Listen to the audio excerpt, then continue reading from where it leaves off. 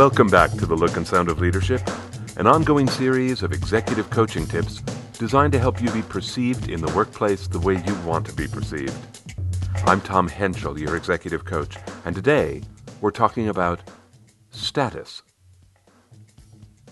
Madeline told me she had an unusual request. "It's about Christy," she said with a smile. I adored Christy. Christy was Madeline's assistant.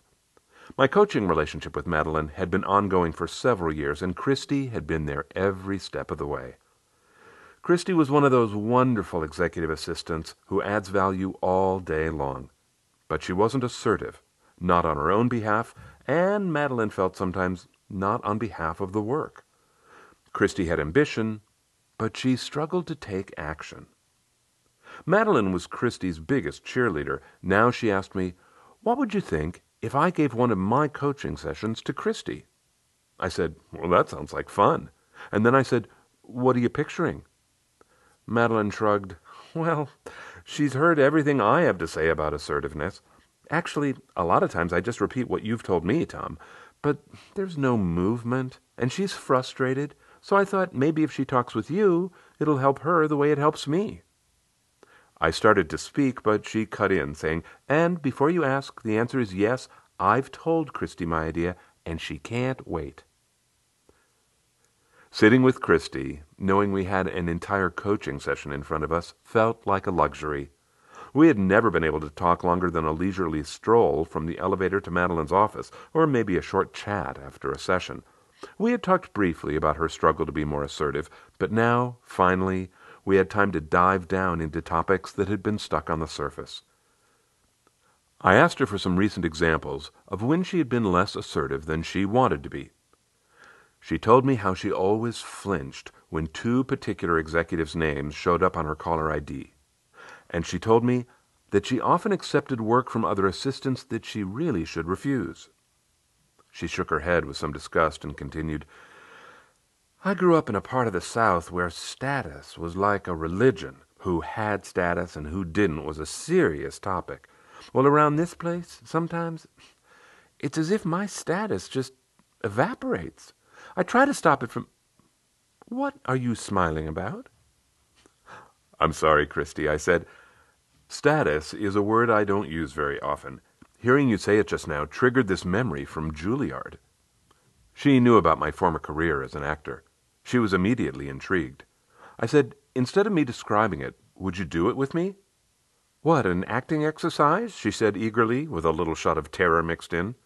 I said yes, to which she gave a little shudder and said, "Okay, why not?" I told her the exercise was a game about status.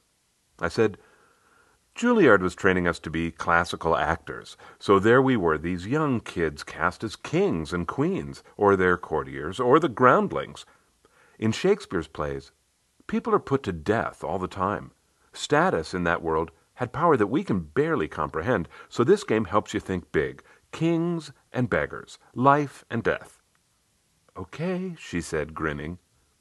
I went on, "The game's simple. One person gets all the status, the other gets none. All or nothing, completely exaggerated. And then you just see what happens. But no matter what, until someone calls timeout, it's 100% one or the other. All king or all beggar, okay?" She nodded and said, "You want me to be the beggar, right?" "No, Christy," I said with a huge smile. "You're the king." Horror flashed across her face for just an instant and then was gone. After the merest pause, her body shifted slightly taller. She turned her shoulders away from me, but kept her eyes dead on mine, gave a tiny smile, and said slowly, "Well, that's right. I am the king." Her instantaneous transformation into a quiet powerhouse was so complete and so far from her usual self that I almost laughed. But seeing the game was on, I dropped my shoulders and looked away, saying softly, "Well, it's nice to see you." To which she answered, "I'm sure it is. Things are going to be very different around here." Her voice was more mature than I'd ever heard it. Our roles quickly became more corporate than geopolitical, more boss than king. There were tasks she wanted done, and she wanted me to do them. She never raised her voice, but she was decisive and direct. She was highly assertive without being aggressive. It was a very positive display of personal power. After some time, she stopped the game and sat down. She turned to me, grinning, and said, "That felt great." She laughed with delight and clapped her hands. We talked about how it had felt to have such high status. At one point she said, "I've always thought having status meant you had to be mean. And some people are mean when they have status, but that game showed me I can have status and still keep the good parts of me, too. I can have both. Meanness is a choice, and I am not going to choose it." And then Christy and I talked about the need for her to dial up her status in her daily life.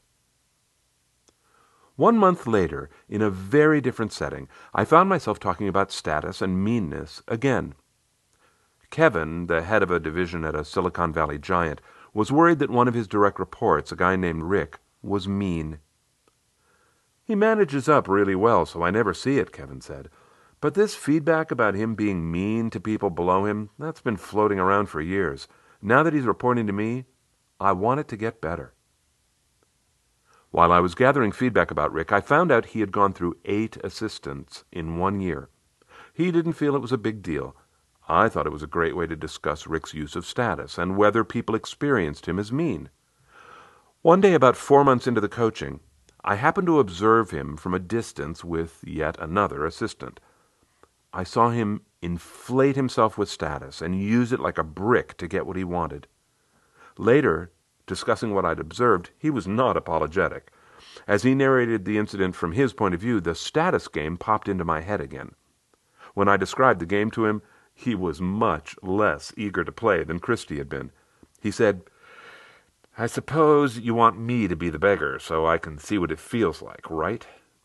"Actually, no, Rick. I thought it'd be more fun for you to be the king and not have to worry about pissing people off."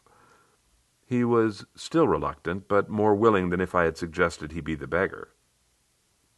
I could see he didn't know where to begin, so I dropped into my low-status role. I began profusely apologizing to him for having an idea about where we might begin the game. He caught on. Soon, in a highly condescending tone, he was telling me how I could be a better coach and how I could run my business more profitably. Sticking to my role, I picked up my pad and began furiously writing down every gem he uttered, all the while muttering, "Oh, you're right. Oh, I should do that. Oh, that's a good idea." The more compliant I became, the higher he inflated his status. He got so energized he began striding the conference room, and he got mean. He began using words like stupid, ridiculous, and idiotic. When he stopped the game, he had the frightened awe of someone who had survived the ecstasy of a deadly drug. He was shaken. "That was not good," he said. "But man, I could so easily become that guy." After that, Rick explored status from many angles, including his family relationships. He observed, for example, that he adopted different status when he interacted with his parents than with his children, and different again with his own siblings versus his wife's. He began noticing that, in response to the status he assigned other people, he dialed his own up or down accordingly. He said, "When I'm in high status mode, I get deaf. I'm all puffed up with myself, and I can't hear anything the other person says, let alone whether they're having any feelings." He began to see that his shifts into high or low status were triggered by his own beliefs about other people. "I have all sorts of rules and shoulds about who's where on the pecking order. What I never realized before is there is no pecking order. Not really. It's all in my head. So switching on my status is a choice that I'm making." Christy had had the exact same revelation. Rick worked to keep his status switched off for longer and longer periods of time, which was good for him. On the other hand, Christy was learning to keep hers switched on, and that was good for her. Look, we all assign ourselves status. It's understandable and appropriate that you would shift your status depending on whether you're talking to a child or the chairman of the board. What's more important are 3 questions. Are you aware of your status default setting? Are you aware when you shift your status? Are you aware how other people experience your status? Your status default might be calibrated just right, but it's just as likely that you would benefit from dialing it up, like Christy, or you might benefit from dialing it down, like Rick. Focusing attention on the default setting of your status will teach you how to control the dial. Finding the healthiest setting for everyone is an essential prerequisite for the look and sound of leadership. The goal of this episode has been to give you an exercise that will help make sure that people around you, both at work and at home, perceive you in a way that's going to be beneficial to you. And to do that, you need to manage your self-talk. Managing your self-talk is a lifelong discipline that needs constant vigilance. 5 other episodes of The Look and Sound of Leadership that can also help you manage your self-talk are Assume Equality, Choosing Stories Over Truth, Leadership and Self-Deception, Perception is Reality, and Smoothing Harsh Edges. Those episodes, and all the episodes of The Look and Sound of Leadership, are available through iTunes and Stitcher, but they're also always available to you for free on the Essential Communications website, essentialcomm.com. That's essentialcomm with 2 M's.com. Click Coaching Tips, and then use the search bar to find the episodes you want, or sort by categories like self-talk. There are more than 50 episodes in the self-talk category to help you become more mindful about the messages you tell yourself about yourself. Every episode of the podcast is also available as a PDF that you can save for yourself or forward to others. If you want the email version of the tips in addition to the podcast, just hit the subscribe button when you're on the website. It's on every page. I would really love to hear from you, and I would love to add you to the email list. To all of you who post reviews or send me emails, I am so very grateful to be in touch with you. Thank you. Until next time, I'm Tom Henschel. Thanks so much for listening.